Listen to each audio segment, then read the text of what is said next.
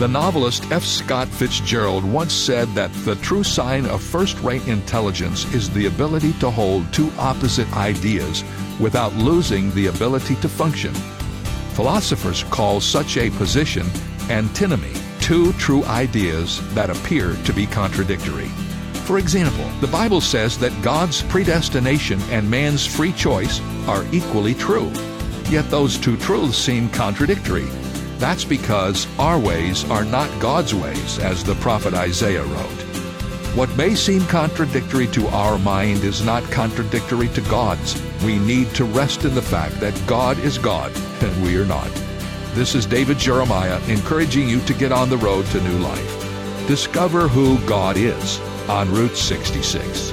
Route 66, driving the word home. Log on to Route66Life.com. Start your journey home today.